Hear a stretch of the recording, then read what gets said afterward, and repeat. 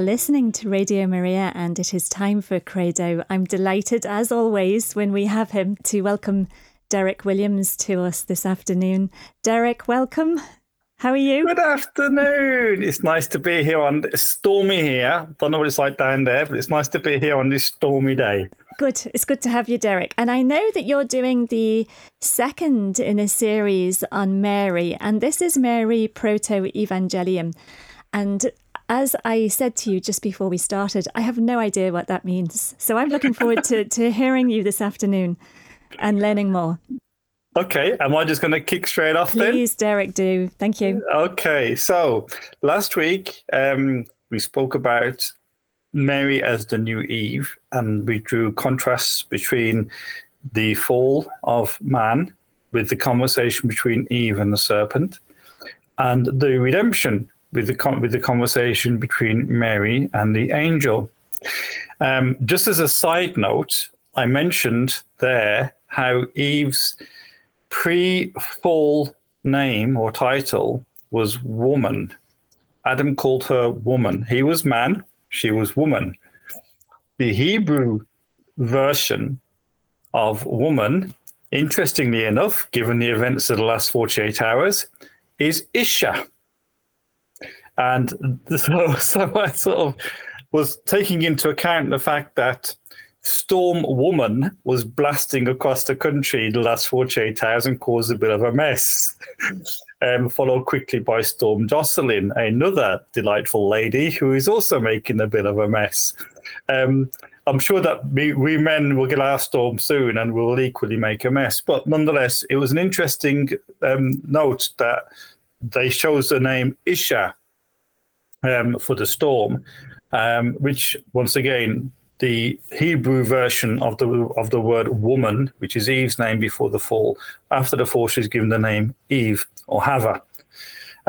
Now, after the fall, God issues a series of what we would call curses, if you like.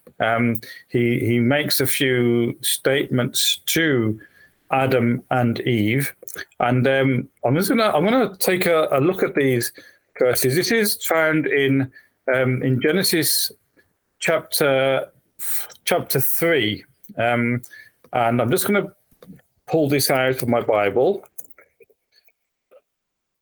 where God has to speak into basically the fall.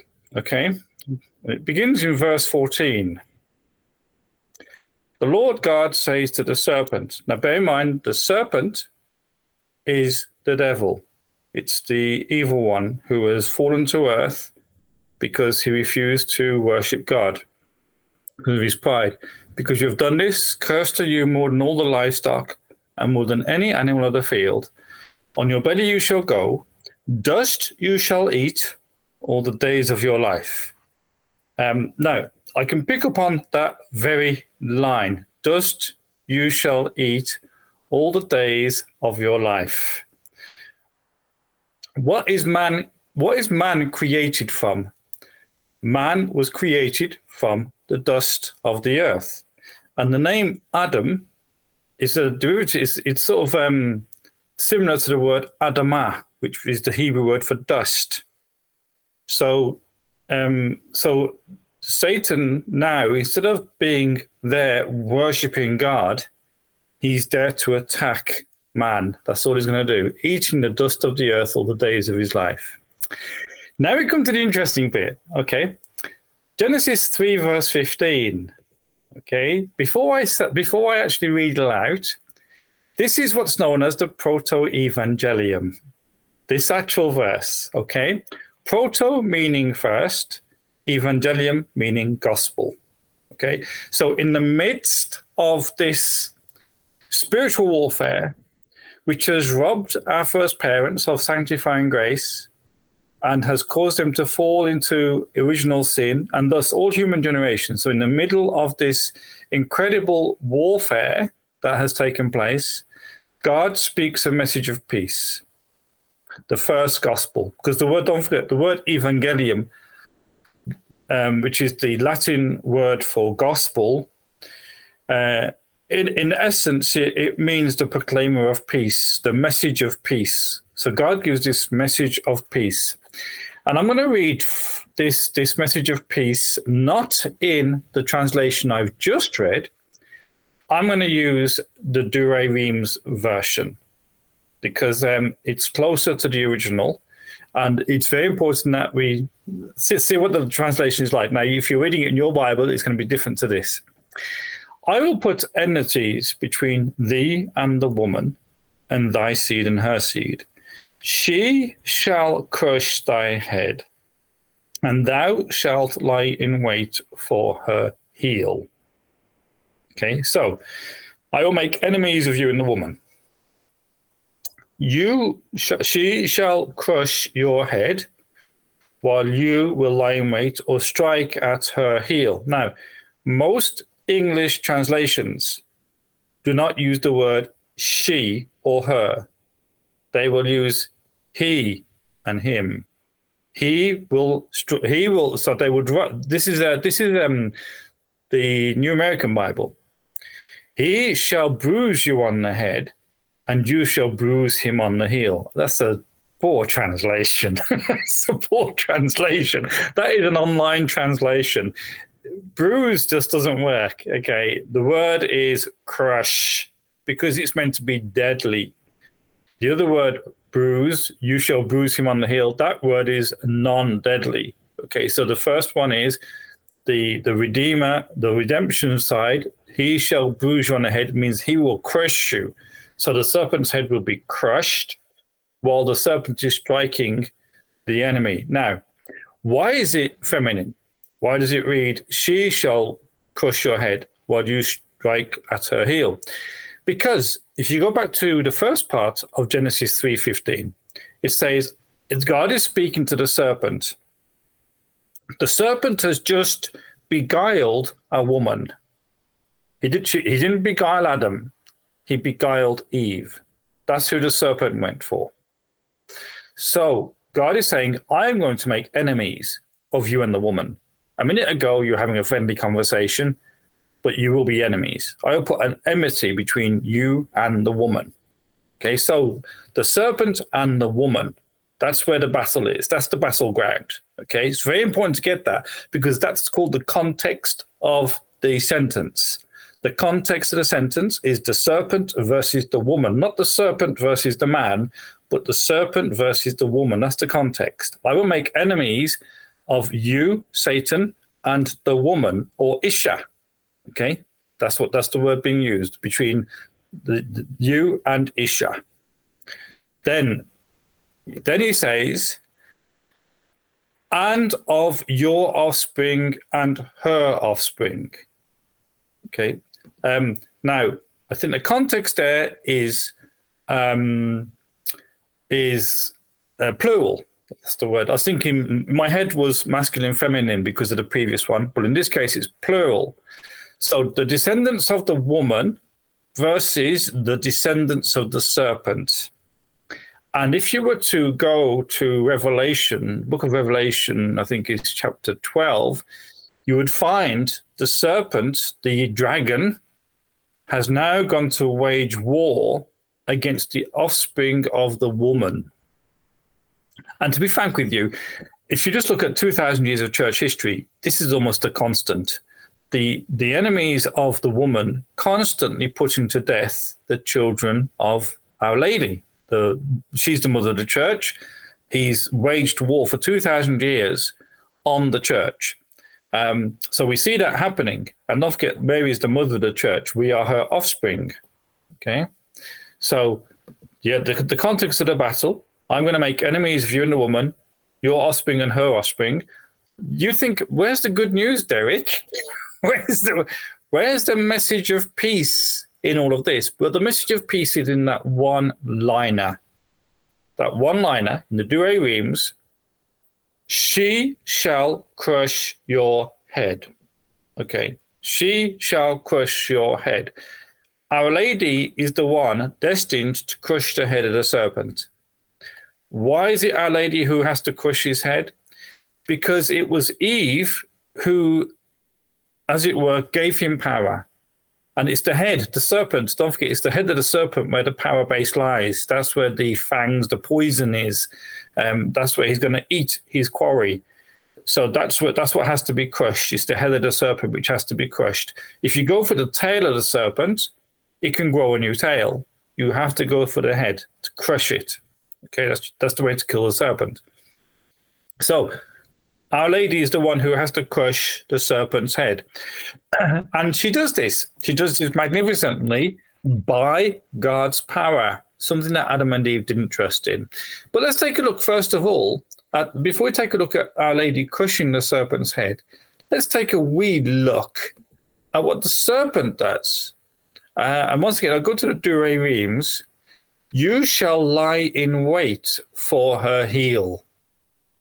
Okay.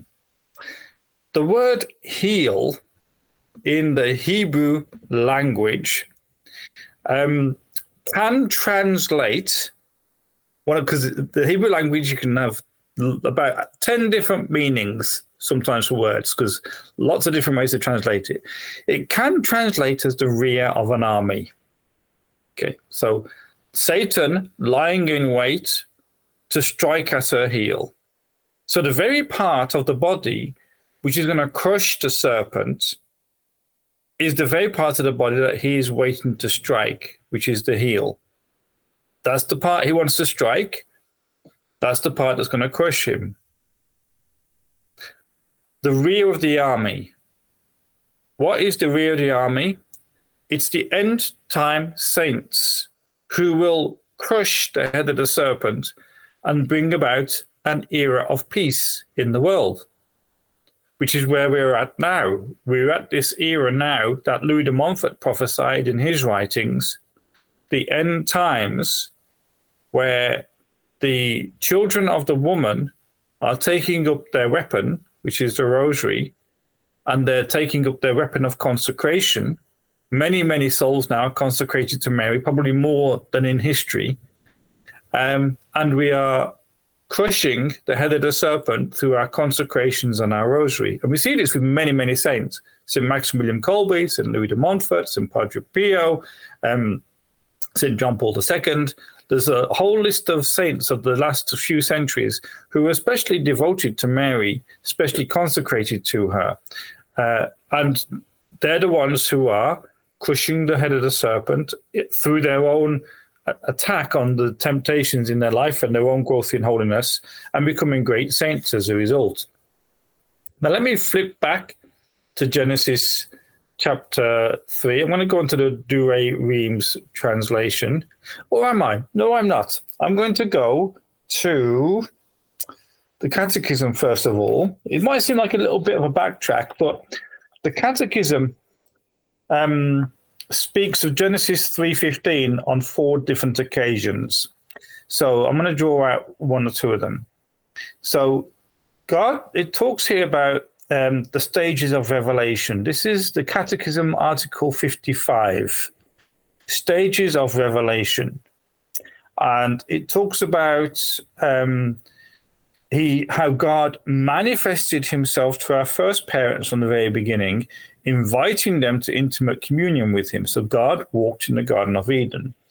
Then it says in Article 55, this revelation of God before the fall was not broken off by our first parents' sin. After the fall, God buoyed them up with the hope of salvation by promising redemption. And he has never ceased to show his solicitude for the human race, for he wishes to give eternal life to all those who seek salvation by patience in well-doing. Now, I think, Aileen, are you on the microphone there ready to jump in?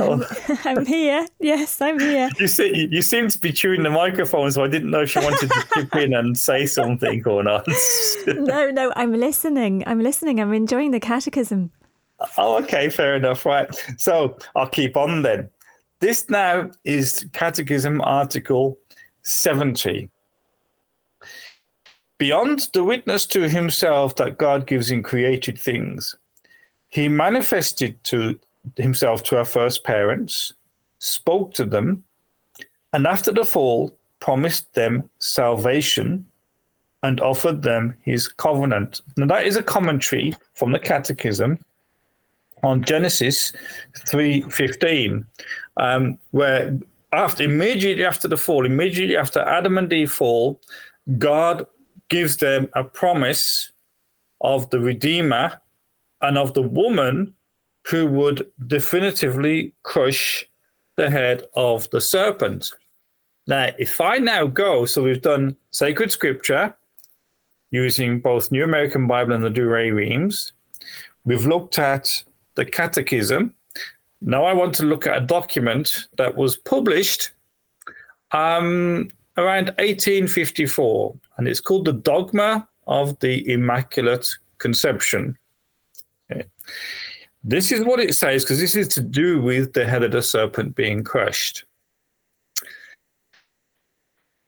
Concerning the most blessed Virgin Mary, Mother of God, ancient indeed is that devotion of the faithful, based on the belief that her soul, in the first instant of its creation, and in the first instant of the soul's infusion into the body, was by a special grace and privilege of God, in view of the merits of Jesus Christ, the Son and Redeemer of the human race, preserved free from all stain of original sin. And in this sense have the faithful ever solemnized and celebrated the Feast of the Immaculate Conception. So what the Pope is saying there is that on the very first moment of Our Lady's soul being conceived in her body, very moment that she was conceived, by a special grace of God and by the merits of Christ, who was to die 30 odd years later on the cross, she was conceived pure from original sin. Now, that is what John Paul II calls the negative side of the Immaculate Conception, because in his document, if you're keeping up, on Mother of the Redeemer, I think it's the Mother of the Redeemer, he talks about the positive side of the Immaculate Conception, whereby Our Lady had a unique holiness as a result of her son's merits as well. So she was preserved free from sin, but she was raised to a state of great holiness, and, if you like, above the angels in terms of her sanctity, because she's to be the mother of the Redeemer. Now, that also is an important point to note. One of the beautiful images in art that I like is the Annunciation by Fra Angelico. And sometimes it's not painted well. Copies of it are not painted well. The best copies of the Annunciation, and you have to look carefully, is where the head of the angel is tipped slightly forward, almost like a subtle bow, and the angel is slightly below the Blessed Virgin Mary's head. So it's showing that the angel is subordinate to Mary. Now, in other images of it, the angel is much, much higher than Our Lady. So Our Lady is gazing upward at the angel. This doesn't represent the truth very well. And it's very important to recognize that in much Catholic art over the centuries, the artists were not just painting a picture. They were proclaiming the gospel. Now, the one who taught me about this was when I was doing my Maryvale degree many years ago, and it was Caroline Ferry, Dr. Caroline Ferry, and she took the class through about 5 different works of art of the Blessed Virgin Mary, one of which was the Annunciation. And her explanation of it was sensational. She showed us each different part of the picture, and she was pointing out different aspects of the painting and how it related to the gospel. And she was saying, when you look at these works of art, especially of the Renaissance and so forth, the artist is proclaiming the gospel through art. So look at what the image is saying, and look at the colors as well. For example, in some pictures of Our Lady, she's almost head to toe in either blue, bright blue, which indicates the overflowing of grace, or she can be covered, in one painting I've seen, completely from head to toe in bright red, which represents the blood of Christ. Because the only way she's free from sin is through the blood of Christ. And the prevenient grace of her Son. Now, I've been going for over 20 minutes, Aileen. You're just a minute over, Derek. You're always good on time. It's time for some music, isn't it? It is. Yeah, so we have Ave Maria, the song for Mary, and this is Jason Gray.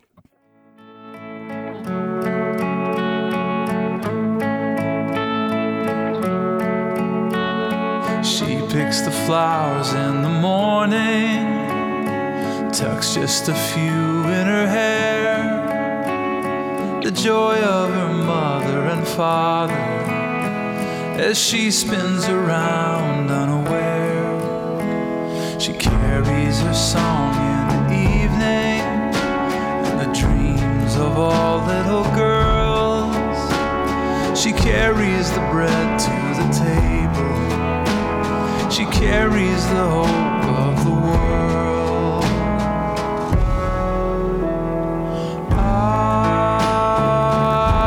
Ave Maria, Ave Maria.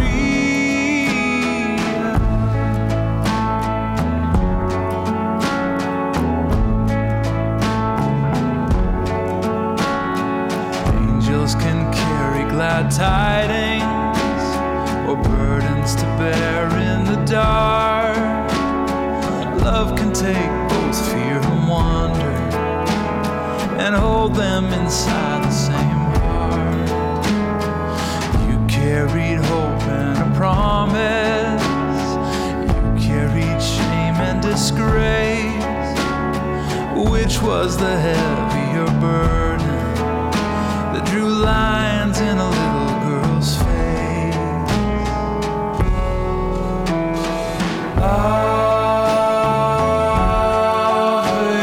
Maria,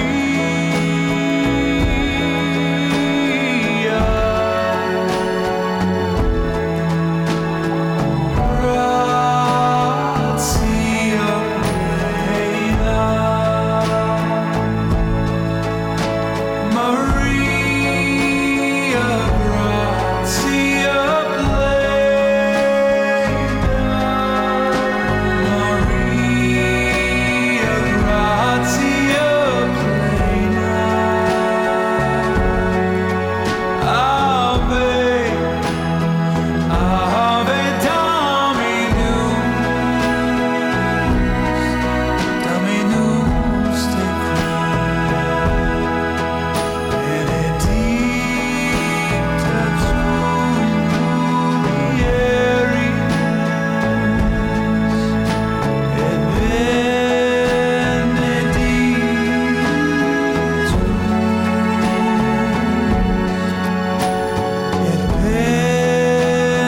benedictus fructus ventris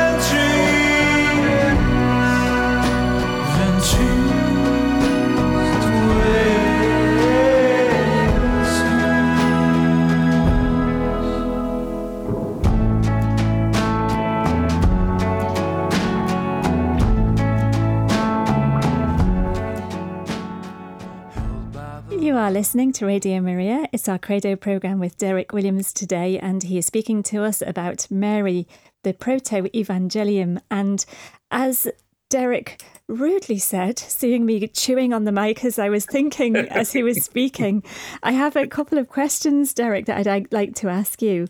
I have a good friend. In fact, he's done a podcast for us on the radio. He's an Anglican priest.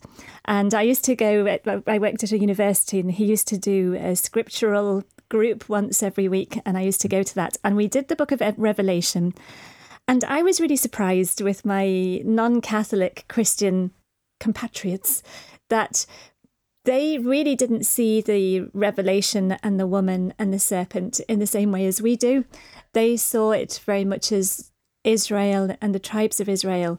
I can see it. I see that as Mary. As soon as we were reading the book, to me, it was Mary. But I just wondered if you could speak a little bit about that to us. Absolutely. The first thing is that we, as Catholics, we are not a people of the book.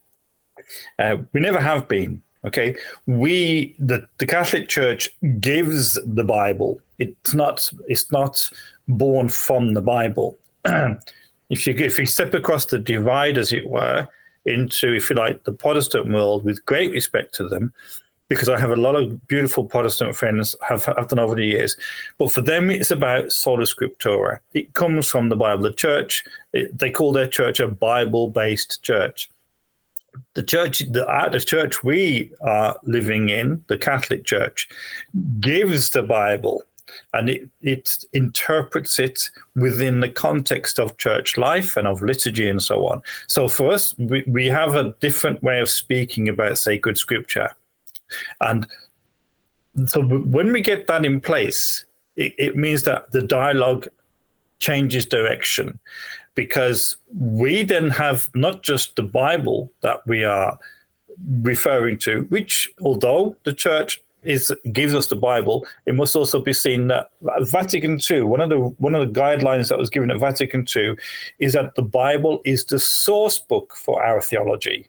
Okay, but as a church, we are not Bible-based, we are person-based. Okay, based on Christ, centered on Christ. We are Christological. Okay, not Bible-based, but person-based.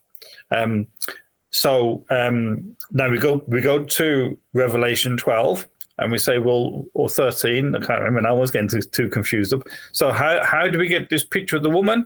Because this is what the church has taught through the centuries. It's what we have received through tradition. And once again, that's an ugly word in the other side, because they look at the tradition of the Pharisees, who put their tradition above the Torah.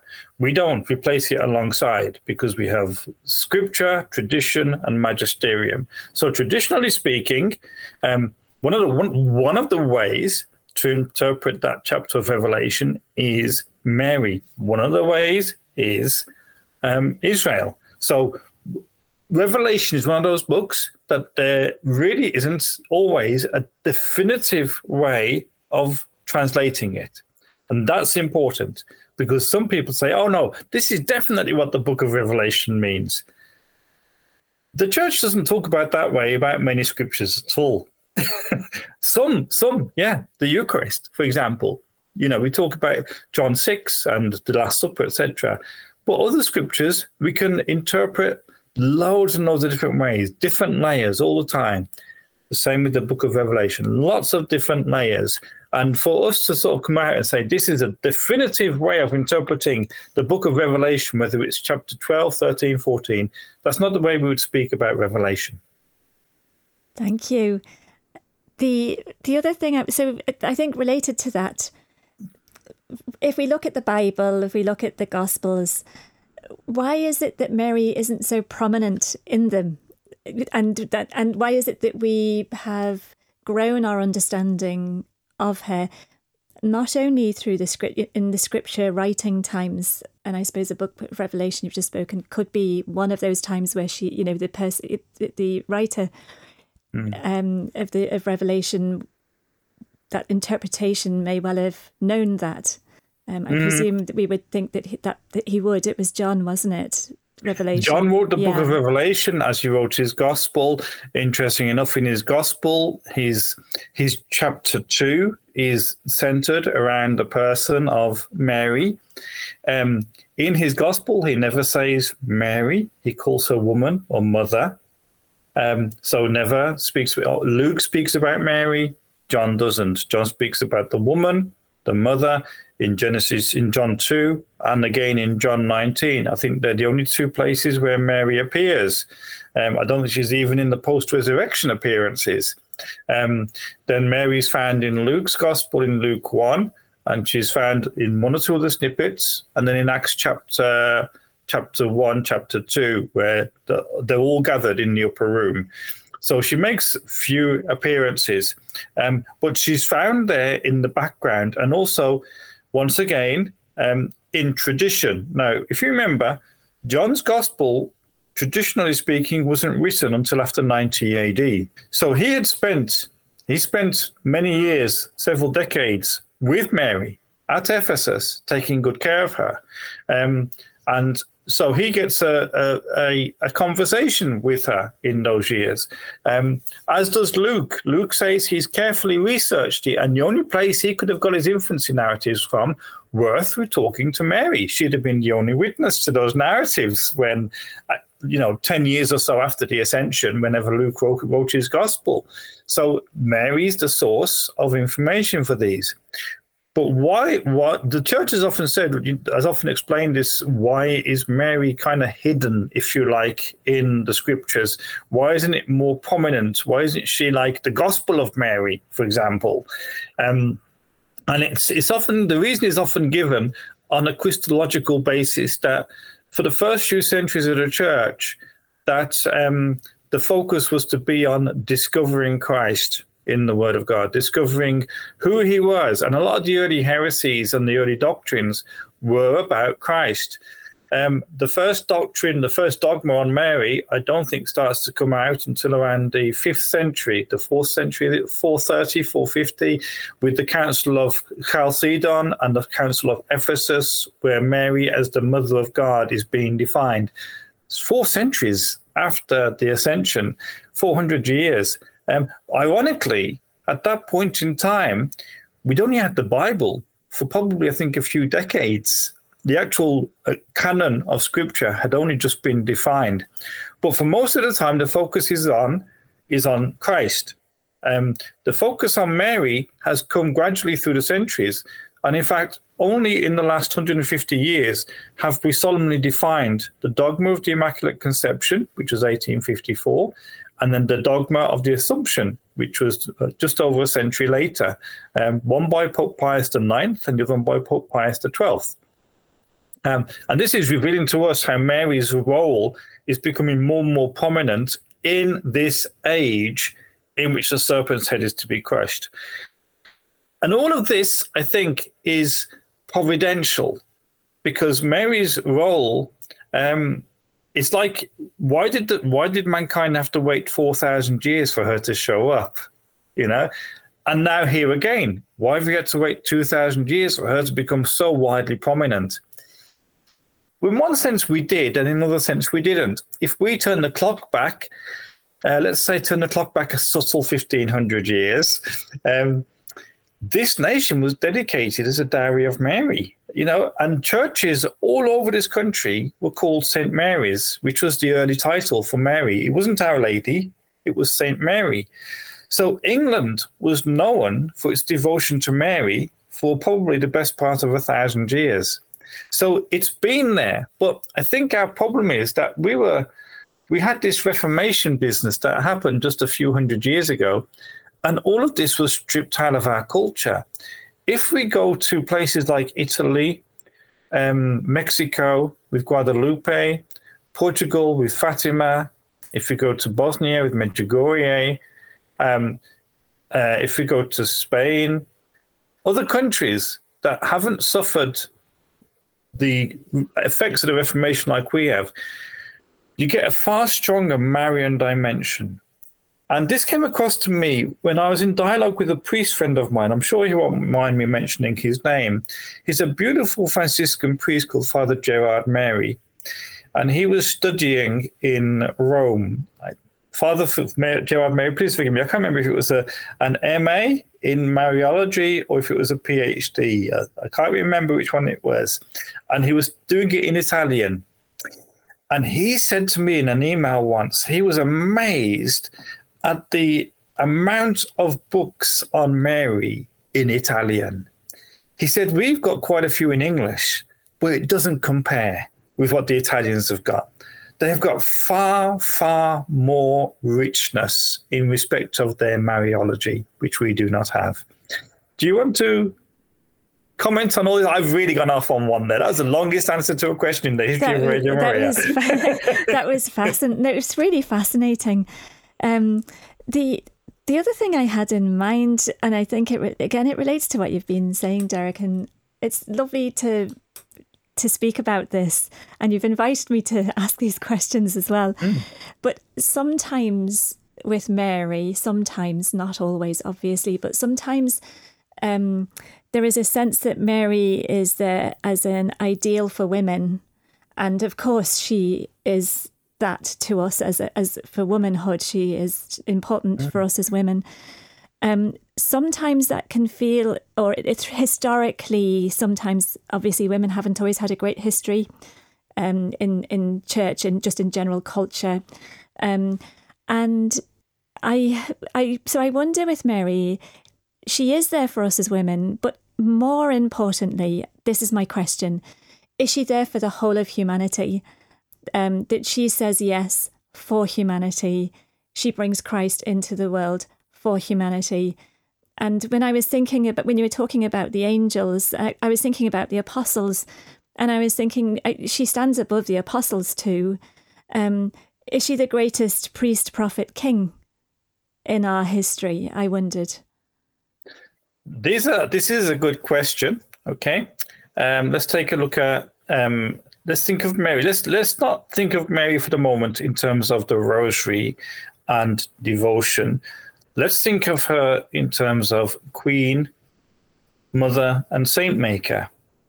And we looked at. You mentioned there, priest, prophet, and king. Yes, she like us, priest, prophet, and king. But for her, she also has this office, which we do not have, where she is Queen of heaven and earth, Queen over all the angels and saints. So she's a queen in the order of grace, queen in the order of the spiritual life.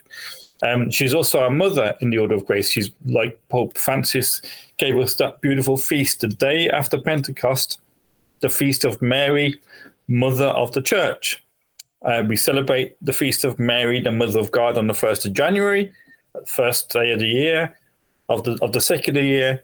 And now the first day after the church is born, the day after Pentecost, we now celebrate the feast of Mary, the Mother of the Church. So she gives birth to Christ, the Redeemer, and she gives birth, in a sense, in a spiritual sense, to the church on that beautiful day after Pentecost.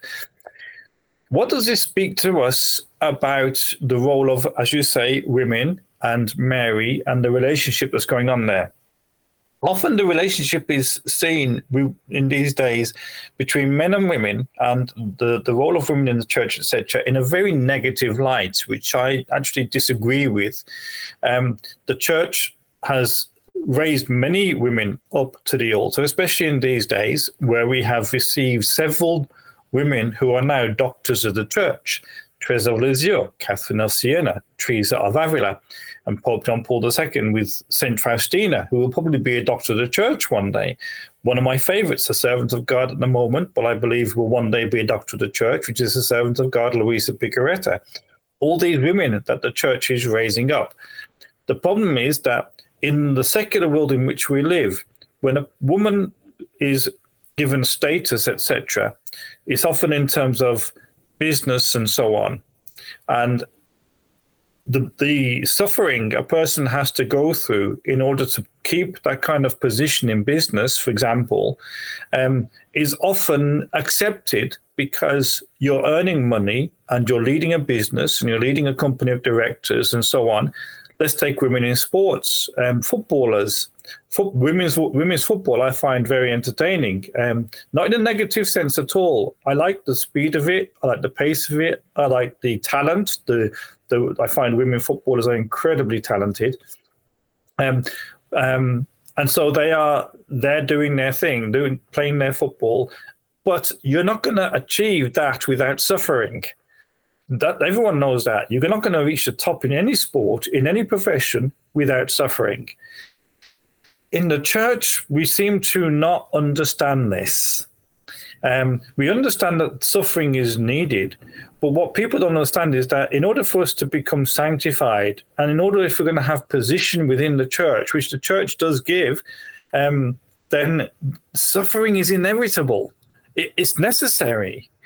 And it's that suffering which we don't always clue into. Now, Mary is known to have suffered, Our Lady of Sorrows.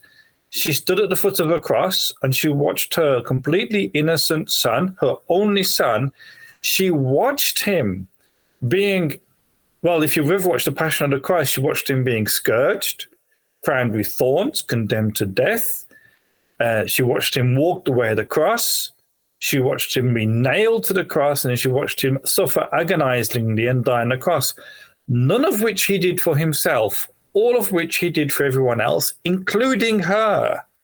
So she's watching her son, and her sinlessness is because of what she's observing. That's the only reason she's sinless.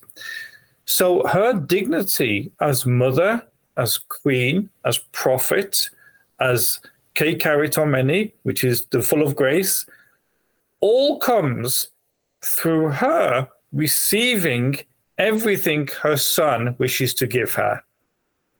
And I think that this is one of the important things about the relationship between men and women. Let's take a look at one scripture here, which is Ephesians chapter 5. It's around verse 22, 23. Wives, submit to your husbands as to the Lord. I think the Greek word for submit is hupotasso. Forgive me if I got that one wrong. I think it's hupotasso. It means to come under the mission of your husbands. What is the husband's mission? It's in pretty much the next sentence. Husbands, love your wives as Christ loved the church. So laying your life down for her. That's what the men are called to lay their lives down for the women in order for the woman to be sanctified. Now, why wouldn't you want to submit to that? Why wouldn't you want to let your husband lay his life down for you? And I think that this is one of the reasons why we have this clash at the moment, is because husbands often have not laid down their life, but they have expected the women to submit. And therefore you have that tension which has arisen, which is perfectly understandable. But Mary shows us what we can become when we are completely receiving from God everything that God wants to give us. So we are, if you like, submitting to God's grace, God's power, and God's mercy. But always remember, it is never going to be without suffering. I was just thinking how our lives are gifts to us, but that we give them back, don't they? They're sacrificial. We're supposed to have sacrificial lives like Jesus did. Absolutely. Yeah. Jesus himself said, no one can save his life unless he lose it. But once again, this is the law of grace. And we have to remember, it's in the catechism, I think it's in the section on the spiritual life later on in the catechism, where it says that we are supernatural. Our vocation is supernatural. We are called to the supernatural life of grace, and that supernatural life means putting a death, if you like, to what is natural, in order that what is supernatural can freely reign in us, which is what Mary does. You know, last week we talked about the Annunciation, and Mary. It says Mary was a virgin. And in order for her to become mother, something must die, because she's thinking, she should possibly thinking, I didn't think I would be mother. I was given over to be a virgin for my life, but now I'm being called to be mother. So something has to change in you to realize that transformation in your vocation. What a wonderful exposition you've given us there, Derek. and Mary starts in it. For me listening, there is a fresh understanding of the completeness of her life and how we emulate that. And of course, that's wonderful. I want to suggest we go to some music, and Absolutely. I'd like to invite our listeners. I am so sorry if I've dominated with too many questions here, but I'm going to play for you Father Tansy, and this is Garden.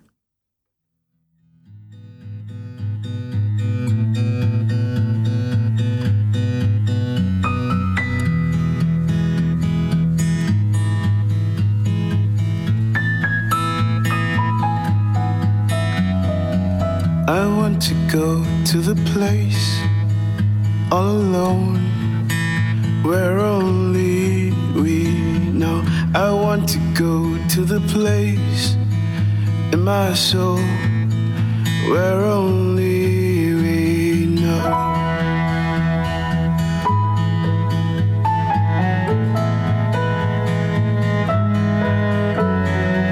How beautiful is the place where I go with you, Lord, alone. A hidden cove is the place where streams flow. There you rest my soul. A garden enclosed where living water flows. It's the place where we go.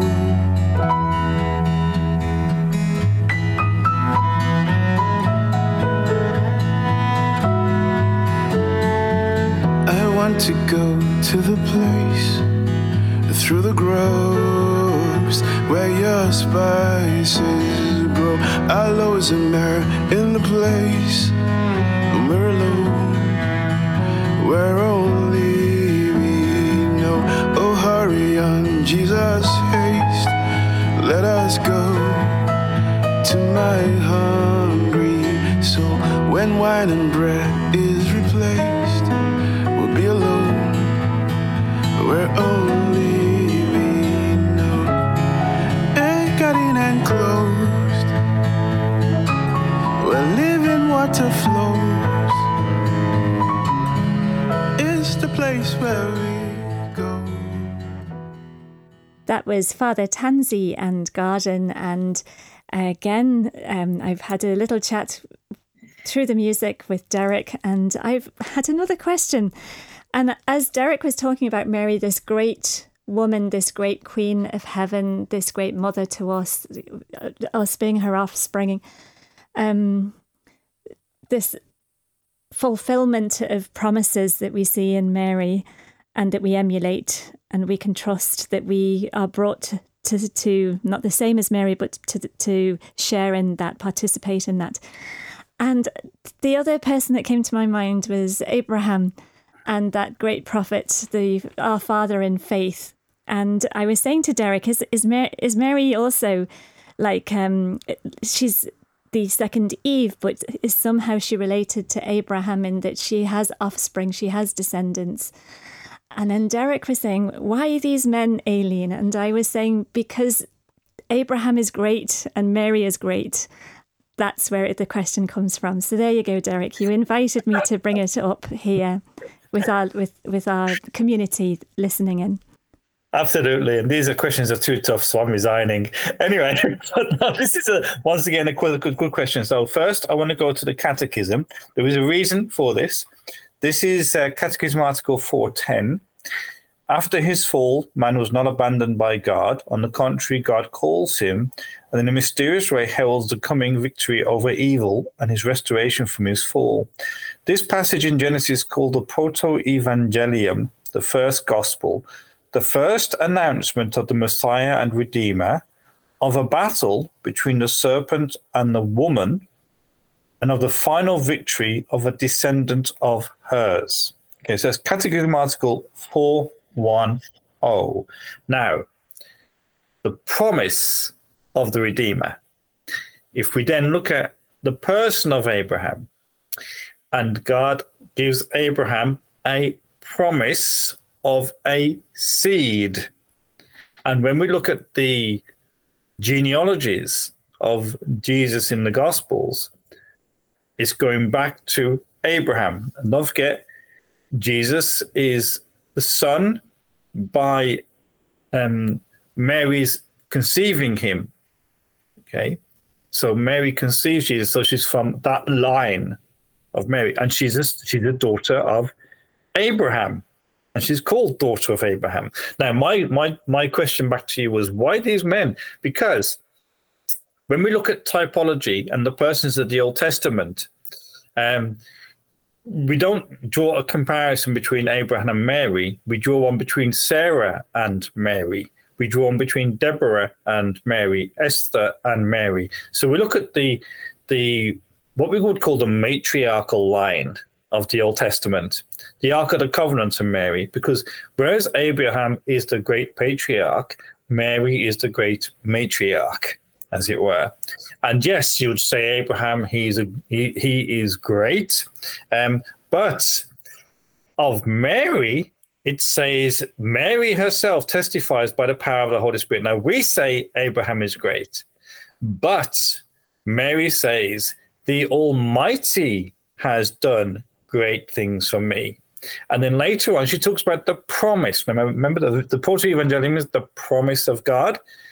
Mary speaks about the promise, and in Luke 1:55 says, just as he spoke to our fathers, to Abraham and his descendants forever. So that would be us now, who are priest, prophet, and king. And we, being the descendants of Abraham in the spiritual, we being the descendants of Mary, the children of Mary in the spiritual. So you have all these interlinking things which flow from that idea. But when we're looking at sacred scripture, try to think in terms of with Mary, when we're looking typologically, we're always thinking about the women of the Old Testament. For example, even with the great kings of Israel, King Solomon, Scott Hahn wrote a book about, include this in one of his books, where he talks about Bathsheba, the king's mother. And he compares Solomon with Christ and Bathsheba with Mary, and how Bathsheba interceded with Solomon, and Solomon granted her prayer. And that's where we get, and Esther interceding with Nebuchadnezzar, I think it's Nebuchadnezzar, and Nebuchadnezzar granting Esther's prayer. And I will do a session on Esther because I find her very intriguing. Does that shed any light whatsoever on the matter? It absolutely does, and I think Mary is there, and she's there for humanity, but also she's woman, and half of us are women. Yeah, it's absolutely vital to recognize Mary is there for humanity, and she shows, if you like, she shows women what they can be. And if we look at the saints of the church, the female saints, we see women who had a special relationship with Mary. If we take a look at just Therese of Lisieux, when she was very sick as a child. Now, I don't know the full story, but I have been to the room where this happened. A statue of Mary, I think, came alive. And she said it was a defining moment in her life where everything changed. And this is where we see Our Lady, not just for devotion. And I like this phrase, she is the saint maker. She is full of grace, not just for herself and for her son, but for us. So we have to remember that. No, it's 5, so I'm always conscious of the time and my laptop and so on. Do you have anything else you wish to ask, or should we go to a final song and a prayer time? Yeah, I think one thing that to add to anybody listening, Derek, is I am remembering that at Radio Maria we had a lady, and I'm so sorry I can't remember her name at this point in time, but I think in Advent she did the great women people through the Old Testament, actually. So my question came partly because I don't know them as well, and it's really taught me explore these women more, and because they are there. I understand what you've said. Yes, they are there, and we find Mary throughout the Old Testament and fulfilled in her person. And then what we find in the last 2,000 years of the church is, whereas in the Old Testament we get typology, now what we get children of Mary who she transforms their lives. through their devotion to her, through their consecration to her. She crushes the serpent head in our life, and that's where she helps us. Thank you, Derek. So yes, it would be lovely to have some prayer from you now for the end of our program. If you would do that, I have got some music on, and then we will have the outro music. Great. Okay. So in the name of Father, Son, Holy Spirit. Amen. So we thank you, Heavenly Father, for giving us our Blessed Mother. We thank you for her role in our lives. We thank you for all those people out there who are consecrated to Mary in a special way and who are warriors for you. And ask you, Lord, ask you, Blessed Mother, would you please reach out and touch those people who are listening in? Everyone has got a burden, a worry, an anxiety, a cross, a difficulty. Blessed Mother, would you please reach out and touch and bring people peace to help them to walk in the ways of your Son. We don't ask you to take our crosses. We ask you to help us to carry them joyfully, because a cross carried joyfully is greatly sanctifying. So we ask you, as Queen of Peace, Mother of the Church, Mother of God, Theotokos, please touch our lives and help us to carry the crosses. Help us to be a people of peace in the kingdom of peace. In Jesus' name, amen. Amen.